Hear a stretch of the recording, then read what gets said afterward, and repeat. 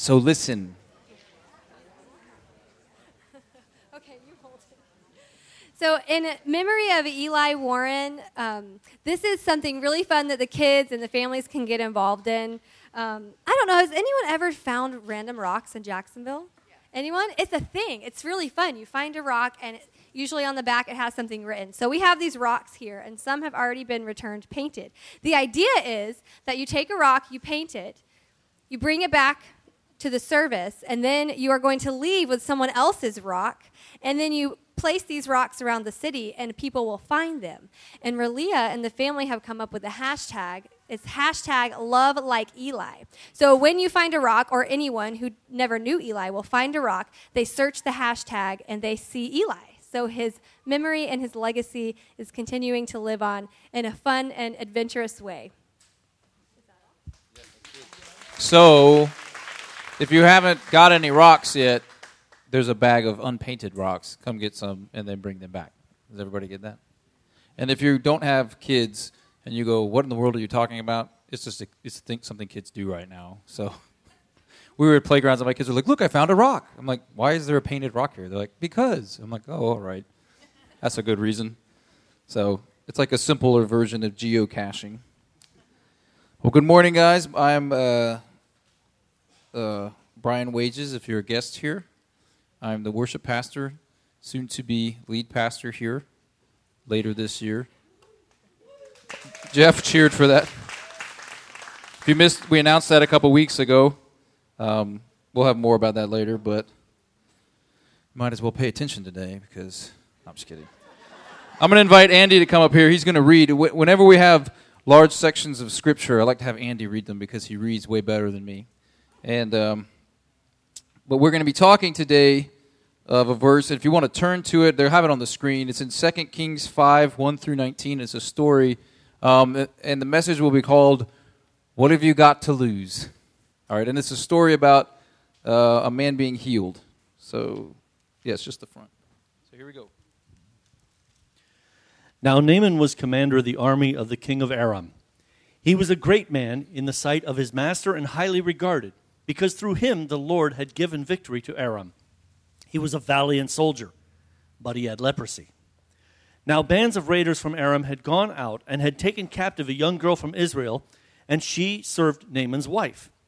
She said to her mistress, if only my master would see the prophet who is in Samaria, he would cure him of his leprosy. Naaman went to his master and told him what the girl from Israel had said. By all means go, the king of Aram replied. I will send a letter to the king of Israel. So Naaman left, taking with him 10 talents of silver, 6,000 shekels of gold, and 10 sets of clothing. The letter that he took to the king of Israel read, with this letter I am sending my servant Naaman to you so that you may cure him of his leprosy. As soon as the king of Israel read the letter, he tore his robes and said, am I God? Can I kill and bring back to life? Why does this fellow send someone to me to be cured of his leprosy? See how he is trying to pick a quarrel with me? When Elisha, the man of God, had heard what the king of Israel had torn his clothes, he sent him this message. Why have you torn your robes? Have the man come to me, and he will know that there is a prophet in Israel. So Naaman went with his horses and chariots and stopped at the door of Elisha's house. Elisha sent a messenger to him to say to him, go, wash yourselves 7 times in the Jordan, and your flesh will be restored and you will be cleansed. But Naaman went away angry and said, I thought that he would surely come out to me and stand and call on the name of the Lord his God and wave over the spot and cure me of my leprosy. Are not Abana and Pharpar, the rivers of Damascus, better than all the waters of Israel? Couldn't I wash in them and be cleansed?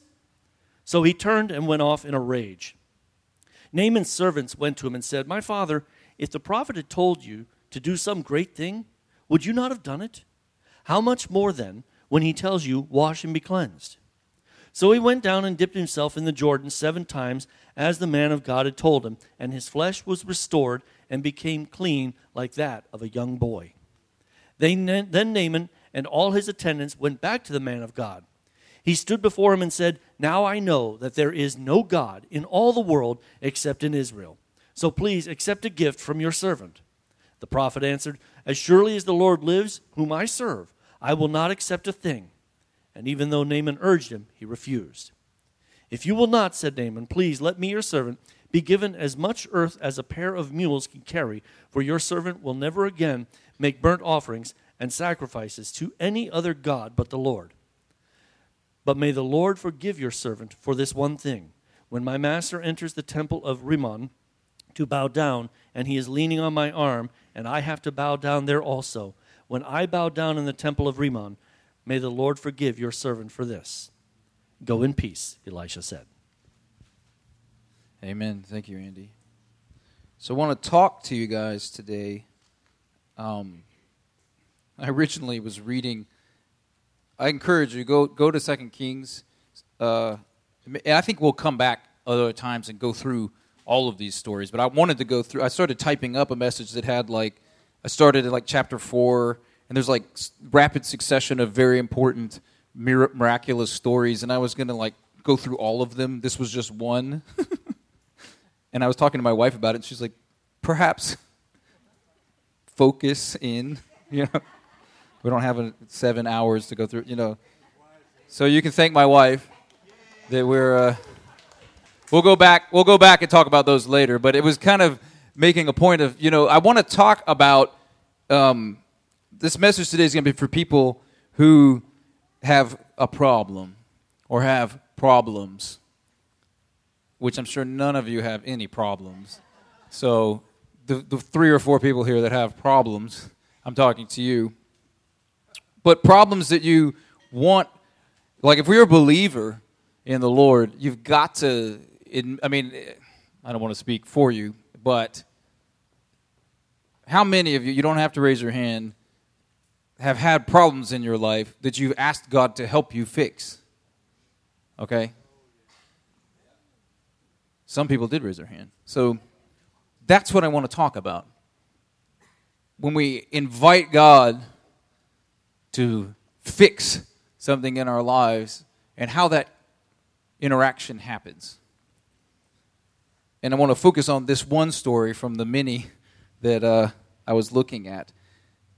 And it's about a guy named Naaman who is a commander of an army, but he has a problem. And I like this guy. I like his attitude. He kind of reminds me of Jesus when Jesus is walking in his part of his ministry. He's healing people, and the word gets out about that. And there's a famous story where a Roman centurion who's not he's not Jewish. He's outside of that. He says, his servant is sick, and he's like, "Hey, sends word, can you heal? Can you heal him?" He's like, "Oh, I'll come and heal him." And he's like, "Oh, you don't even have to do that. I'm a commander of people, and so if you just give word, I know it'll happen." And Jesus is like, "Wow, this guy's faith is awesome, And this Naaman guy kind of reminds me of that guy. It might be because they're both, leaders in the military, but I think there's a certain kind of honesty and faith that these guys move in that reminds me of each other. And I like this guy. I like his attitude. I like what he does. And I just want to go through this story again and talk about some pieces of it. And maybe you can see ways that you might relate to some of these points when you've been talking with God about problems in your own life. But first, I'm going to pray. So, Father, bless this message, that it would come and touch our hearts and change our lives, Lord, and that we'd be more like you. And let only your light shine. In Jesus' name, amen. So, sometimes our problems can be completely debilitating. But oftentimes, I think many of us suffer with problems that are partially debilitating. And I see that in this guy, Naaman, that he's the commander of the army, but he has leprosy. So it's like he's not totally limited or totally debilitated by this problem, but it's there. It's partially debilitating. It's like, it's ever present. It's never going away. it affects everything in his life. Like back then, this kind of skin disease wasn't treatable, and it would like progress, get worse, and you would die, and other people could catch it from you. So people had to be careful. I'm sure they respected this guy. It doesn't really say all of how that was handled. Oftentimes back then, if you were leprous, they would kind of send you away for fear of other people getting it. Well, this guy's in charge of an army, so they're not doing that, but I'm sure people are like, here's your food, sir. Wash your hands. You know what I mean? Like, I'm sure people are, like, everybody knows it. You see? He's got a problem that doesn't stop him from being who he is. It just messes it up, and everybody knows it. Everybody that looks at him is like, hey, so I was like, whoa, okay, it's nothing he can get away from. And so his situation is there wasn't the kind of medicine we have today. This wasn't a treatable thing. Some people would even view it as a curse, so there's like a weird spiritual element. But again, he's still successful at his job. It's just constantly this thing nagging at him. And I suspect that so many of us in our kind of culture live this life. On the surface, things are great. Maybe you're even like really good at what you do, and it doesn't have to be your job. Just people think, man, this person's really doing it. They're really going after God. They're really whatever. They're really highly successful. They have the best sales record, everything. But on the inside, and maybe not everybody knows it. It doesn't have to be a one-for-one relationship. Maybe everybody doesn't know it, but you have this nagging thing that only a miracle is going to help make better. Like I said, they didn't have the medicine we have now. This guy needs some sort of miracle. And I think what I like about this guy is he's kind of willing to do what's needed. All right? He's not stuck up, okay? You might think he is because of what happened, but I'll get to that. But the reason I say that is his wife has a servant that's a pretty lowly position. So he's commander of the armies, probably second only to the king himself, or he calls him his lord of Syria or Aram or whatever. And so he's a high-profile, highly successful, strong leader that people look up to. And then this lowly person in his society, he's like, I know how to fix this. He needs to go talk to the prophet in Israel. And I think it's a testimony to this guy's attitude and spirit and willingness to listen that he's like, that's a good idea. And then not only does he have to say, that's a good idea, he goes and tells his king, hey, I think I might have a solution here. And I like that guy too, because he's like, that's a good idea. They're listening, you see? This willingness to, God, I'll do whatever it is. I'm open. I'm looking, and I'm willing to follow at this point, you see? So he says to his king, hey, I need to go find out more about this. His king says, yes, you do. So he sends him with letters to ask about this. But I think that it's like he takes this suggestion seriously, and he acts on it. And when he gets there, he had two problems. One is he went to the wrong place. Maybe it's the right place, like culturally. Like he goes to the other king with a letter from his king saying like, hey, fix this, But that's not the guy who's going to do it. You see what I'm saying? He went to the wrong guy. I don't know if protocol would, imply that. But like somehow this gets mixed up. And that guy's like, the king of Israel is like, what? How am I? What? I can't do this, So it doesn't even go. So he goes to the wrong place, and it doesn't go well. And I don't know about you, but there's been times in my life where, and I'll share about something in a minute, but when I've gone with good intention, seeking something from God to the wrong place, and it doesn't go well. And but luckily for him, or a blessing to him or whatever, Elisha hears about the king's reaction, like, he's like, oh, come on. And I love this reaction because of the boldness of it. He's like, send him to me. He'll find out there's a prophet here, And he's like, I'm the guy he's looking for anyway. So Naaman comes to Elisha's house, and this is where it starts to get real. Because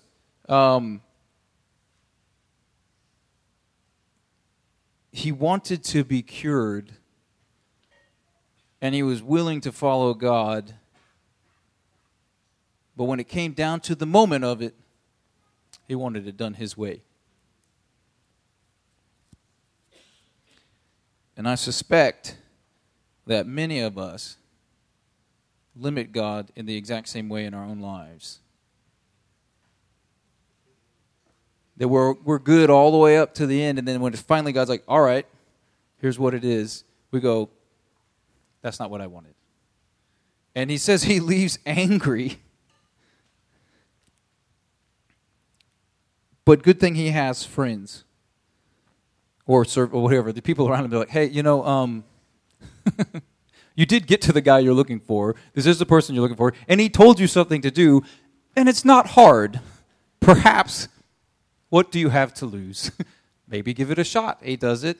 And he gets healed. And so, it required of him, you see a transformation that starts to happen. Because...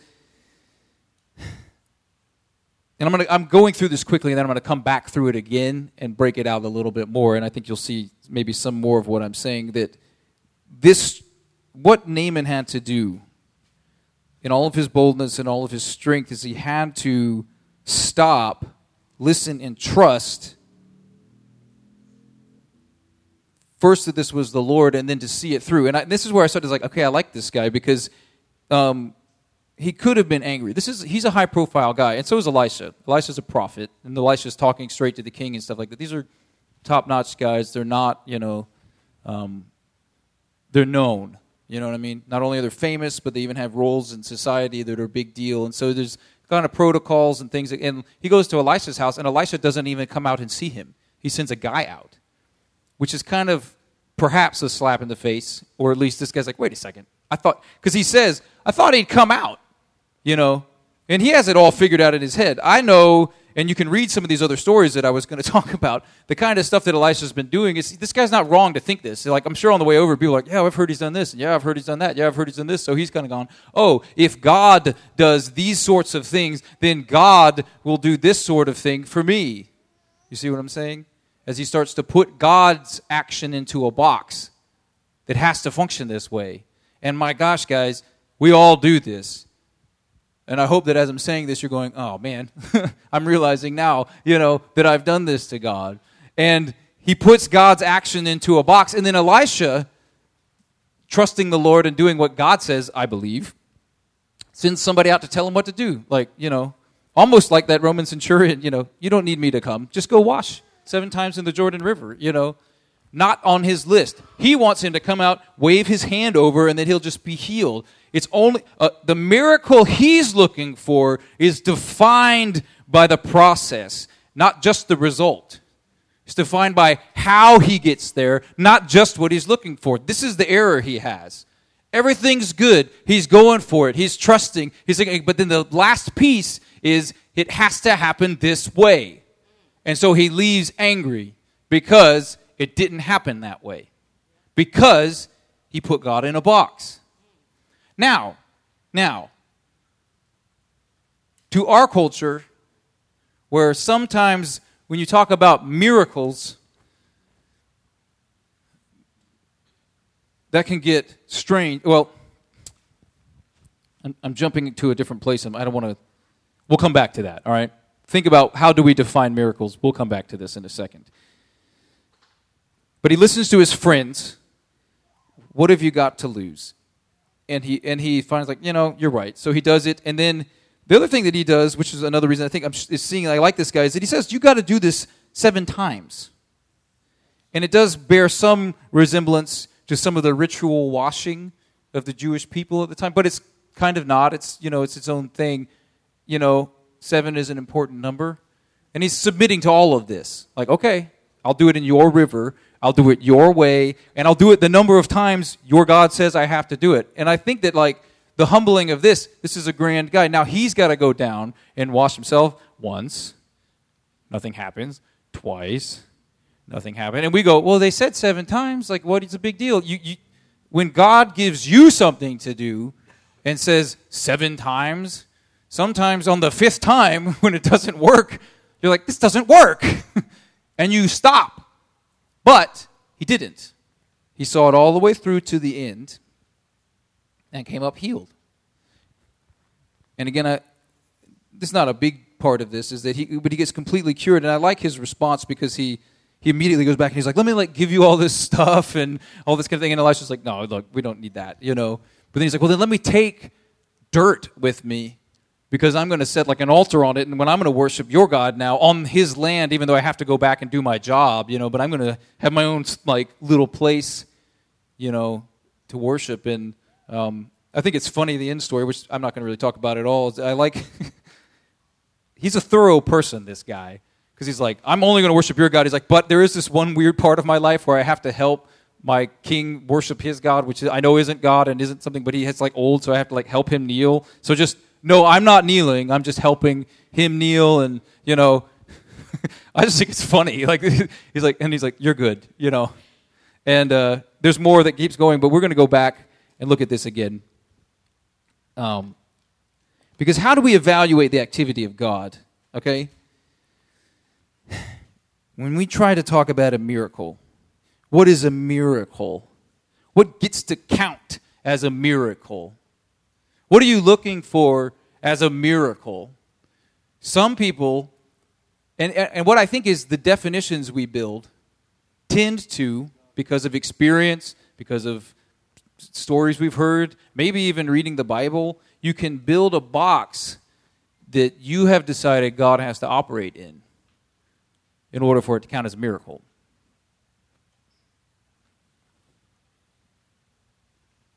And I think this is a really important thing to realize because I believe that God is active. I believe God's active in your life. I believe he's active in my life. And I believe that God doesn't even always get the credit for all that he's doing. I could go on and on. I think there's plenty of Bible verses to back up what I'm talking about. But I think that in order for us to become more Christ-like, when Jesus says he's doing what his Father is doing, saying what his Father is saying, our awareness of God's activity in our lives and in the lives of those around us needs to come up a lot. And our culture pushes it down. Every culture pushes it down. Our lifestyles push it down, our anxieties. There's all kinds of things that our lives are filled with that push us down or distract us from acknowledging and being aware of the activity of God in our lives.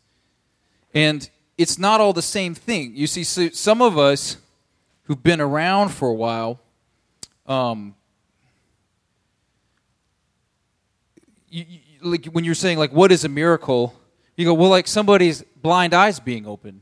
I don't think there's anybody in this room that would say that if a blind person came up here, we laid hands on them and prayed for them, which is biblical, and they could see again. No one would say that's not a miracle. Or, I don't think anybody would. You might say we lied and it was all a sham or something like that. That's a different conversation. Assuming it actually happened, okay? You'd go, that's miraculous. But is that the extent of a miracle? What about God changing someone's heart? Is that a miracle? What about someone who is against God and everything of God and everything good, filled with hate, changed, either in a moment or over, I don't know. Is that a miracle? What about somebody being led by God to give you money? Hey, I don't know what this means, but God told me to give you $100 right at the exact moment that you needed $100 and you didn't tell anybody. Now, that's actual money that person earned or whatever had, U.S. currency, legal, It's not, God didn't make the money out of, it's actual money printed by the U.S. government, They handed it to you, but it was at God's leading, and it's exactly what you needed. How is that not a miracle? Or God says to tell this person, this encouraging word, I love them, or you see them, or you're thankful that they're here, or that you're thankful for what they did, and that's exactly what they needed to hear. Why is that not a miracle? I think they all are.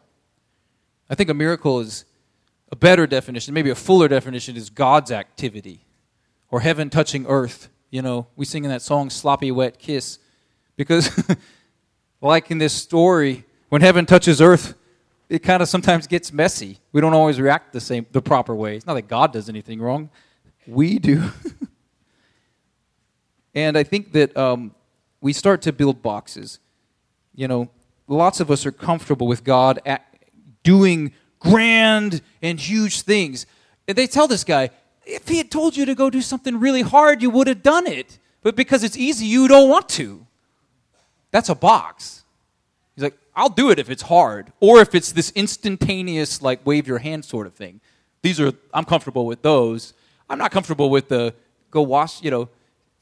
Other people, like, if it's instantaneous, it only counts if it's instantaneous. Well, there's times Jesus healed people that wasn't even instantaneous. And there's other times, bookend this story with a couple other ones where things weren't instantaneous. A woman's child dies, and Elisha prays for him. Or he sends 3 things. He sends a guy ahead with a stick. Nothing happens. He lays and prays on him. Nothing happens. The third thing, the second time he prays for him, the kid sneezes, and then he's like alive again. Now you go, is that not a miracle? Of course it's a miracle. But then it's like, what about that middle area? You see what I'm saying? This is what I'm interested in. Because I feel like we live so close. You know, he lays on him and prays for him one time.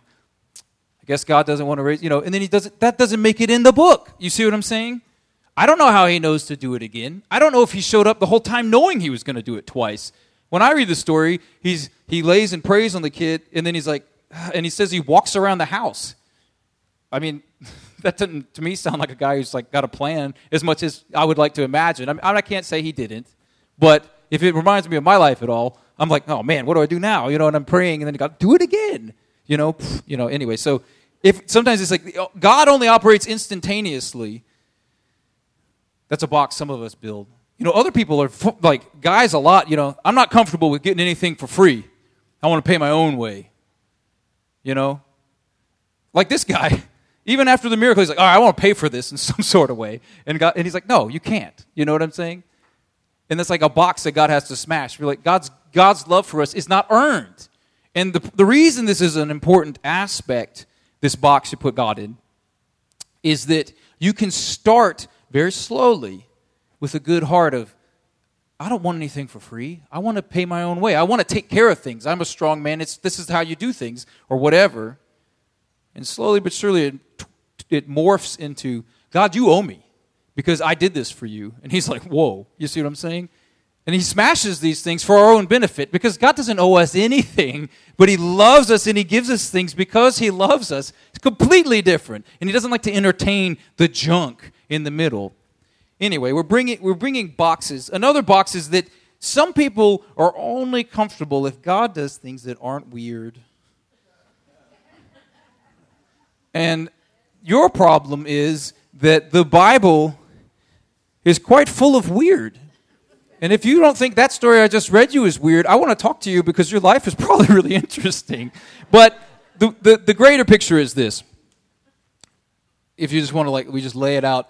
Usually we define weird as something I don't know about or something I haven't experienced, which is fine, except for you haven't experienced most of the things in the world. Even forget God and forget the spiritual world. Have all of you seen Niagara Falls? Have all of you been to Paris? Now add back into it all of what God is doing in the world, and it's like, whoa, this never ending. And so you really got to get out a little, is what I'm trying to say. If you're going to limit God to what you define as weird, you're going to limit God to it's like my definition of not weird is about this big, which might not even be the same as yours. So now we're already into trouble. Me and Karen have a different definition of weird, Some of the things I think are normal, she might go, that's crazy, She doesn't know the family I came from. But sorry, Sorry, I lost my train of thought. The box that you build called not weird, God could be operating right here. And you have this tiny little area that you're willing to operate. And then just a fraction outside of that, God is pouring out. You're like, no, I will not, or I won't not, or I won't even see it sometimes. Like, I can't see, just because it's weird. And I say, what do you got to lose, guys? Especially if it's that thing that's driving you crazy. So don't be limited by weird. Now, other people think if it's not weird, it's not God. This is also a problem because God does pretty normal things sometimes. An infant child can understand love and can feel love and can give love. That would not be defined as weird. And it's the foundational core quality of our Father. So don't build a box around weird, not weird, all of these things. And I could go on. The main thing is this. If we want to be Christ-like people, if we want to follow Jesus, as he says, I'm saying what my Father is saying, I'm doing what my Father is doing, you have to, like Jesus, operate in a full trust of God, whether he moves inside the box that you're comfortable with or outside of it. The funny thing is, a lot of us that come from boxes, and we've smashed some of these in our lives, so as I'm saying things, you're like, yeah, I used to do this, and I used to do that. Like, you get it, and you understand, and I know I've done the same thing. And the funny thing is that sometimes now that box becomes a black spot in your life. Like, I'm free now. I understand God is not inside this box. He's everywhere else. And I go, well, yeah, and inside this box. You follow what I'm saying? Like, freedom isn't getting out of the box. Freedom is like not caring about the box anymore. You know what I mean? If you smash it, this space is available to the freedom. You see, it's not like God's not there. Okay, so I'm laboring on a point, but I want to tell you about something. Are you okay if we get real for a minute? Half of you are okay with it. The rest of you will be uncomfortable because it's going to be weird. No, I'm going to tell you a story about my own life that relates to this, because I think it's something you may need to know. But I also think it might encourage you. And then I'm going to invite the band up, and we're going to sing a song together. And I'm going to sing the song, too, because I want to. And it'll be good.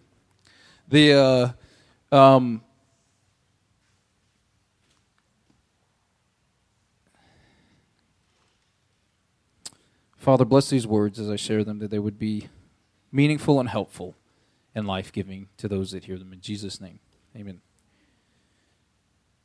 I want to choose my words carefully just because I don't want to be distracting. I realized in the last year, I think, right about a year now, that I have OCD.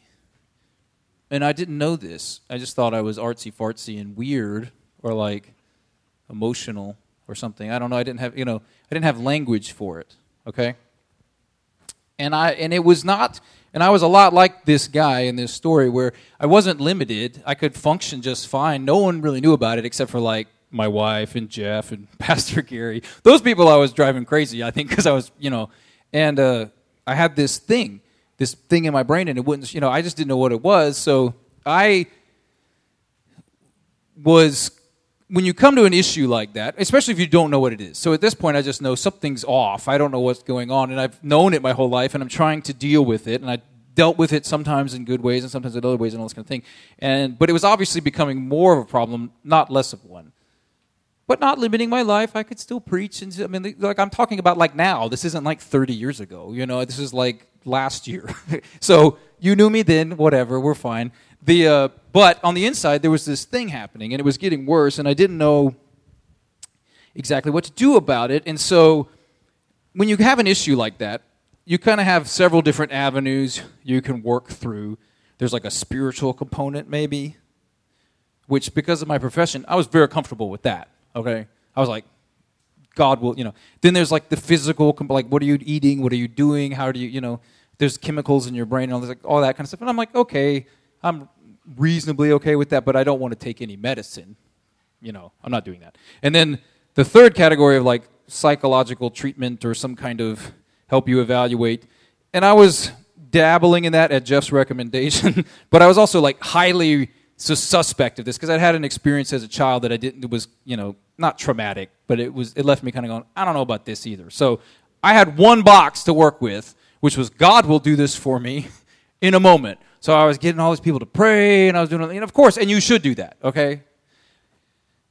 And so I was well-meaning. I was seeking solutions. I wasn't wanting to wallow in anything, but this was not going away, and it was becoming a problem for people around me, and whatever. So I was taking healing seriously, and I was seeking it, but I was going, and you have to hear this properly in context. Never going to God with your problem is the wrong place.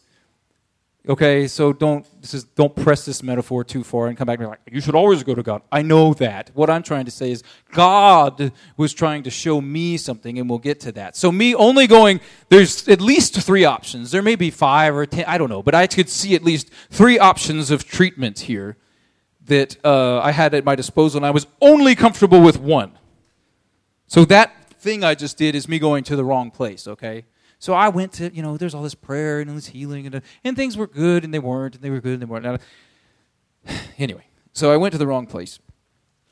But really what I was doing wasn't really the wrong place. I was just wanting to be cured my own way. The only way that I wanted to be cured was someone to just like in this story, I want this person to wave their hand over me, and then I'm better. Because isn't that great?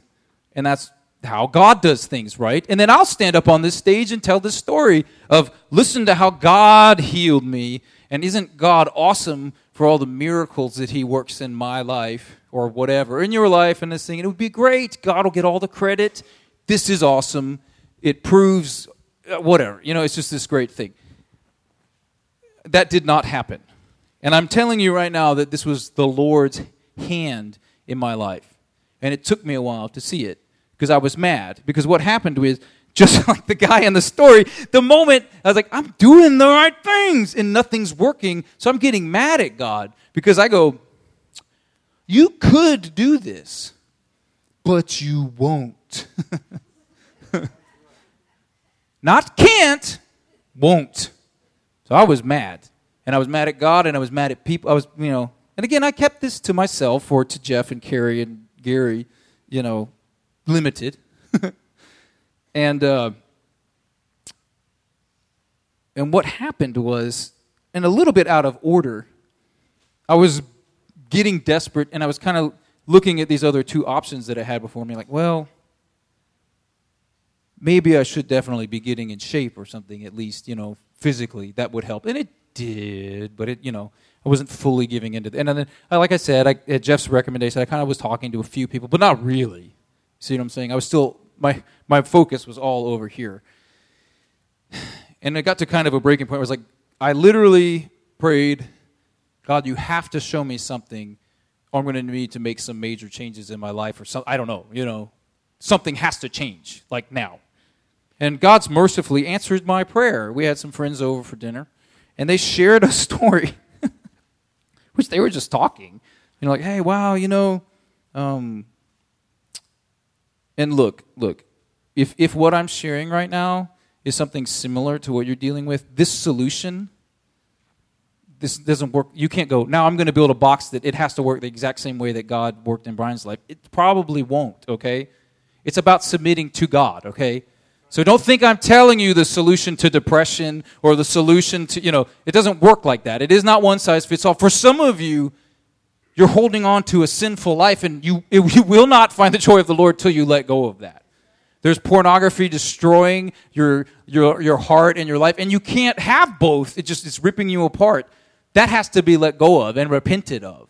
Things like that. Or some of you, God will you will wave your hand over, and the Holy Spirit will fill you, and your life will be different, Some of you are plagued by something that God's put in you to drive you to find something. I can't tell you all of that. So I can't stress this enough. This is not the solution for everyone, but it needed to be for me. And so we had some friends over. They're just sharing in their own lives, and they're describing they had had some things and some stress and this thing and blah, blah, and then mentioned, yeah, I went and actually got this treatment, and there was this medication, and it really helped me. And literally verbatim what they were describing, I was like, oh, man, this is me.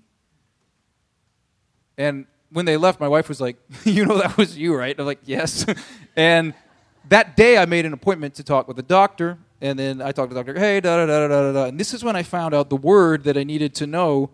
It's like, oh, you have OCD. And I said, no, I don't. I don't wash my hands. And they were like, I mean, I do wash my hands. I don't wash my hands all the time.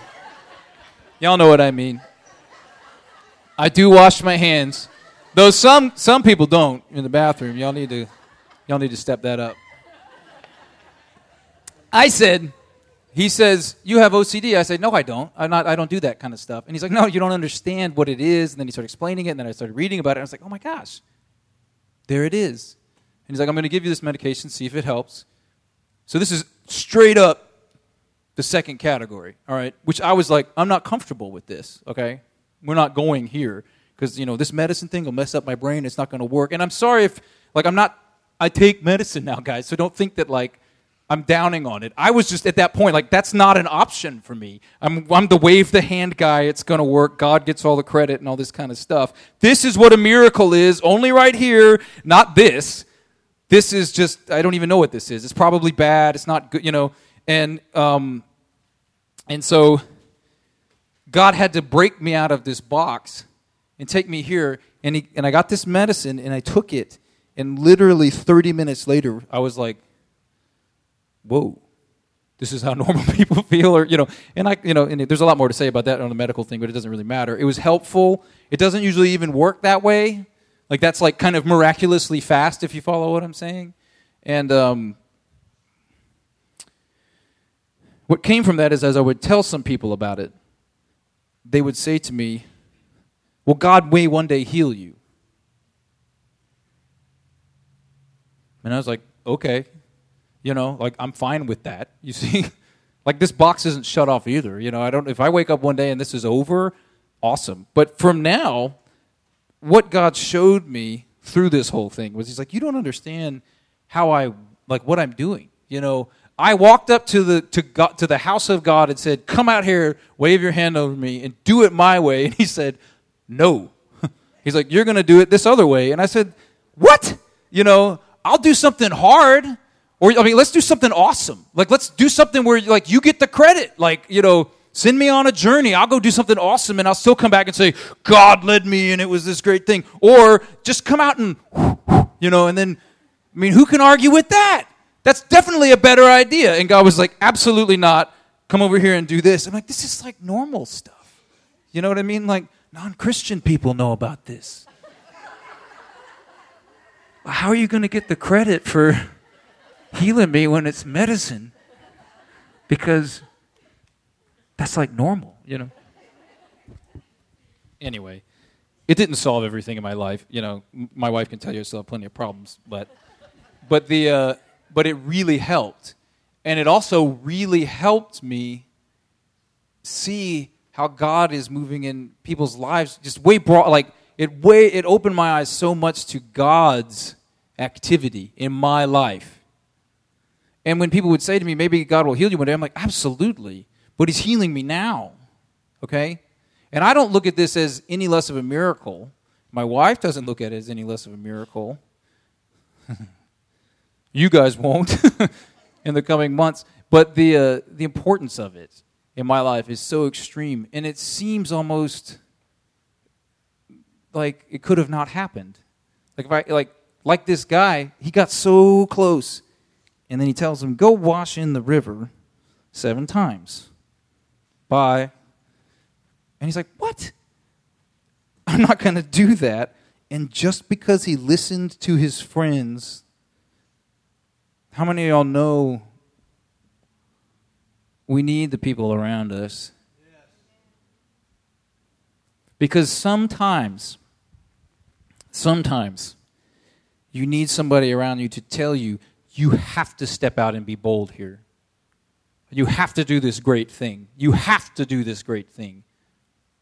Sometimes we need that. But I think a lot of us really need to listen as God is speaking through those around us these very normal things that might be miraculous if we would do them, and not just do them once, and not just do them twice, and not just do them 3 times, but do them 7 times. See it through. You don't know the end. You know, it's like one of those funny things, like, do you pray and read your Bible? No. I'm like, okay. You want to get to know God better? Yeah. Like, but I don't pray and read my Bible. It's like, well, start there, you know. And I'm not going to tell you how much, but I mean, start there, you know. I'm like, well, I did that for a while. I was like, go keep doing it, you know.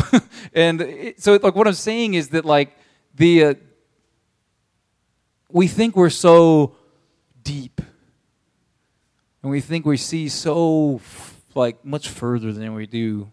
Meanwhile, God is freely moving, and He's pouring out all in our lives, and it's going to come through some of the most amazing, unforeseen, God-only sources that are instantaneous and miraculous, and those are awesome. And it's going to come through, like, just hugs from people and advice from people. And it's also going to come through the most mundane, I don't even know exactly how to define that, like the most mundane, ritualistic, like, life skills almost. You know, that might not be the right word, but you get what I'm trying to say, that there's God's activity is throughout all of these places, and by limiting Him, we're just cutting off. I see it like this, like we're opening. It's like there's a lot of hose bibs, and we're trying to fill up with the presence of God, and we keep opening the wrong ones. Meanwhile, there's like a fire hose behind us, one that we won't touch, you know. And sometimes it's the silliest one. Like, what? You know.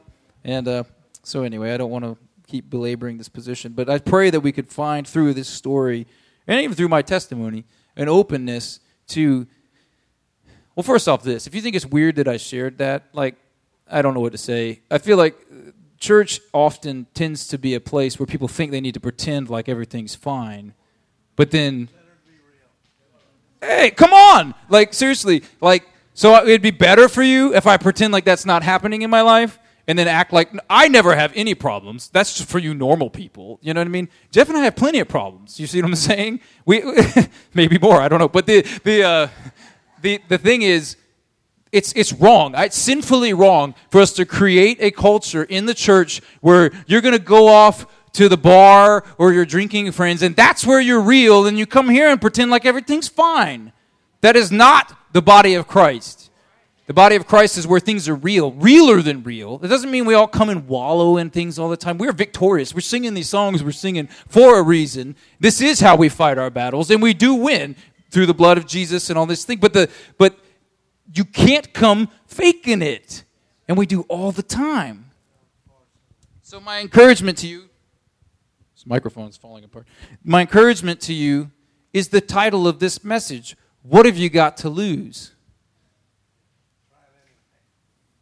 You've tried everything else. What do you got to lose for that? Open that last tap. You might be surprised what you find. So come on up, guys. We're going to play a song. We're going to play You Made a Way, which is a song about the sacrifice of Jesus in our lives. Because, guys, living a Christian life is not easy, okay?